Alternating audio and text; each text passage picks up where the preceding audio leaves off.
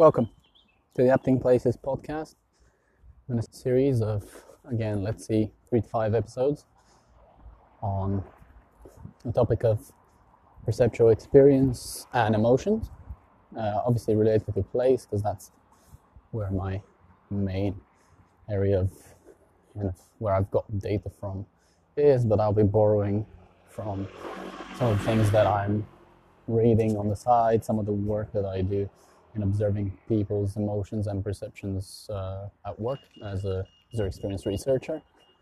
So I'm quite inspired because this is all in preparation and to get the juices flowing for me as I'm writing an abstract for my first submission for publication. And I've also signed up to help me think through some of the more difficult problems for a course, an online course at Oxford University on the philosophy of emotions. So I'm quite excited about that because I downloaded the handbook on emotions edited by Lisa Feldman Barrett and multiple other editors. So it's a 50-hour long audiobook, but it's interesting to reflect on how personally maybe I've always underestimated the things that I've been reading within geography and finding out in my own research that I've kind of felt that I needed to dig deeper. And I think as a contribution it's already maybe enough to demonstrate how in this domain emotion actually has a cognitive component, so actually is informative and brings you something that's worthy of your attention based on your goals. So I've been reading and listening to YouTube videos actually from a guy called Absurd Being is the channel. I don't even know if he's qualified, but that's on perception and the phenomenology of perception. Got the Oxford handbook on philosophy of mind as well to read about perceptual experience. So among all of these things, one of the key things that popped up that made sense, because I guess the most difficult thing with emotions is that somehow I have the expectation, and that's been highlighted by some researchers, that when I study emotions and I find some things, I'm still expecting that it's gonna match back to my folk theories and expectations of emotion, or that the labels would be the same for the types of emotions. And I think that's where some of the ideas around basic emotions, which are traditional and they can be traced back to Charles Darwin's writing, that we have 5 or 6 basic emotions, kind of like in the cartoon Inside Out. That's a very good and healthy starting point to even pay attention to emotions in your personal life, because I don't know, for me personally, I've been probably brought up in a quasi stoic mindset where avoiding emotion and ignoring it and not necessarily seeing it as something that's informative was the case. So to at least have an idea of the basic emotions and that they have a certain footprint is a good starting point, but it does seem to be by now pretty much an old theory, kind of like, wouldn't call it necessarily discredited, but just like the history of emotional research. And I did start reading the expression of emotion in Man and Animals from Darwin back in the day when I was organizing a festival in his name, and I was trying to read some of his work, but I've only made it through a few chapters, and it was good reading, but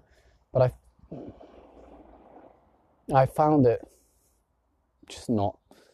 I think it was just the sound of the voice of the narrator. It actually does matter a lot, funnily.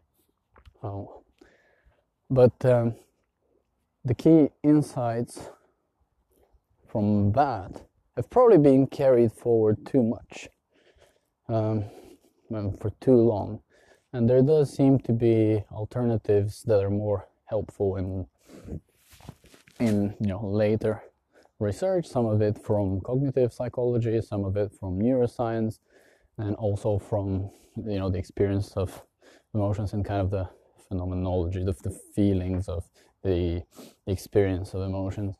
And the thing that's been able to serve as a really good rule of thumb, and I love rules of thumb because that's where my interest really is at.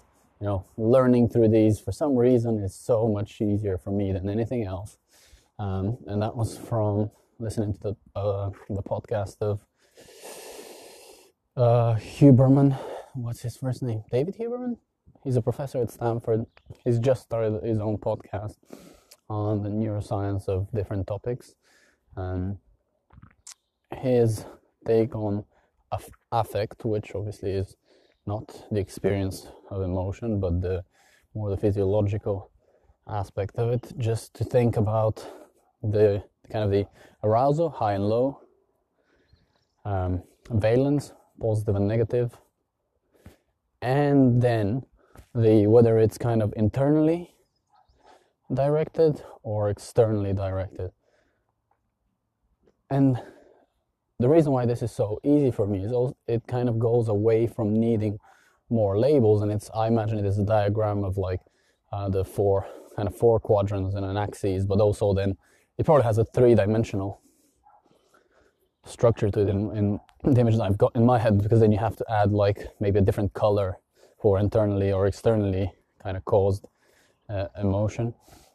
Directed, let's not call it caused, because that's probably too much of a leap, but inwardly directed high arousal, negative valence, is something that would be similar to what might be anxiety,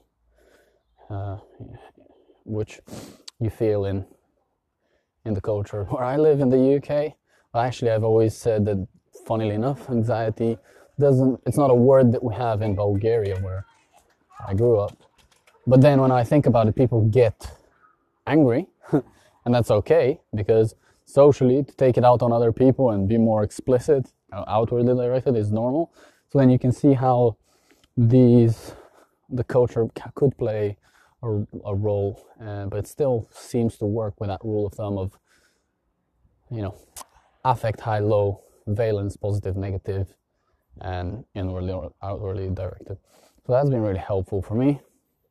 But it's, kind of haven't been able to apply it to my own research, because the data that I've gathered, I haven't necessarily asked people to rate their emotions. I've got questions around feelings towards places that have been experienced. So in that sense, it's more the felt experience and perception, more broadly.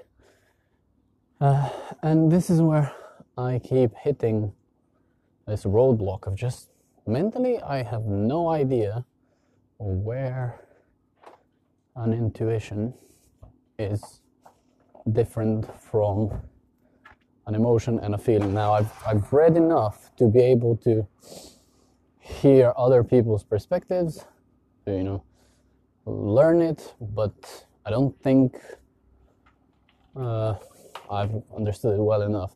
So like the way that it is in my head at the moment is that, there's emotion from the outside, kind of from experience more generally. Feelings are what you internalize, I guess, through perception.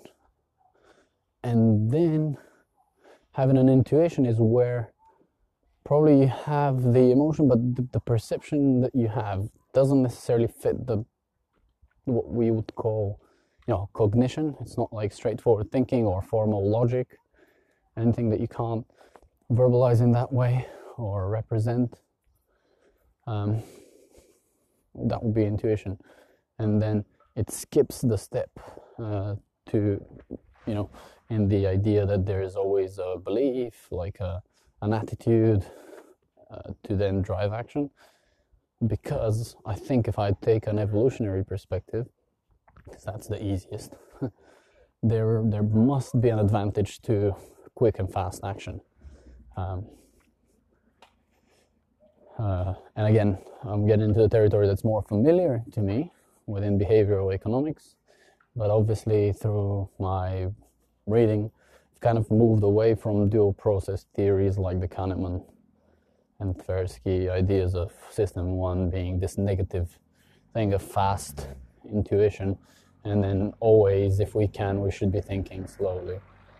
And I've actually written a book chapter about the Kahneman versus there's this other researcher, Giger Ensner. I've talked about him in previous podcasts, where fast and frugal heuristics are seen as adaptive strategies that overperform compared to tools that use a lot more information. And it's just it makes more sense, and this is where I keep getting stuck in discussions with people that think that big data and AI is always going to be better, whereas a lot of things don't need that much to make a decision, and that comes from years and years of growing up as an overthinker, actually realizing that some things do not require that much thinking and just doing. That's a relief. But how that relates to perception, and that's still relatively new to me. I seem to be exposed to it at work, where I'm constantly, doing these sessions where I ask people to, use a software, and then they tell me what they are thinking and what they're feeling. But at the same time, I observe what they're actually doing as well. So being able to have the dual measure almost. I don't want to say triangulation, but just looking at it from a perception and behavior standpoint seems to be, well, I've done it, and then weirdly, when I try to think in that way, I always see there's a dichotomy in my writing. So you have it's either going to be, what people perceive, or just being a behaviorist, because these are two traditions, I guess, in the way people write. But cognitive science is very interdisciplinary, and much like the field of place branding, where I'm trying to contribute, we're realizing that we have to be interdisciplinary to answer some of the more complex questions. So I think I'll cover off perceptions once I've read a little bit more, got a little bit excited, make some outlandish claims that do not match my data, but I'm going to try to keep myself honest, because I do have by now over 200 places being mentioned in in-depth interviews with feelings towards them and descriptions of the places. So I'm going to try to make sense of that data as I'm writing and as I'm speaking. So I think should make for a decent enough mind wander and a literal wander around the cities I usually do, walking around and recording a podcast. Okay, thank you.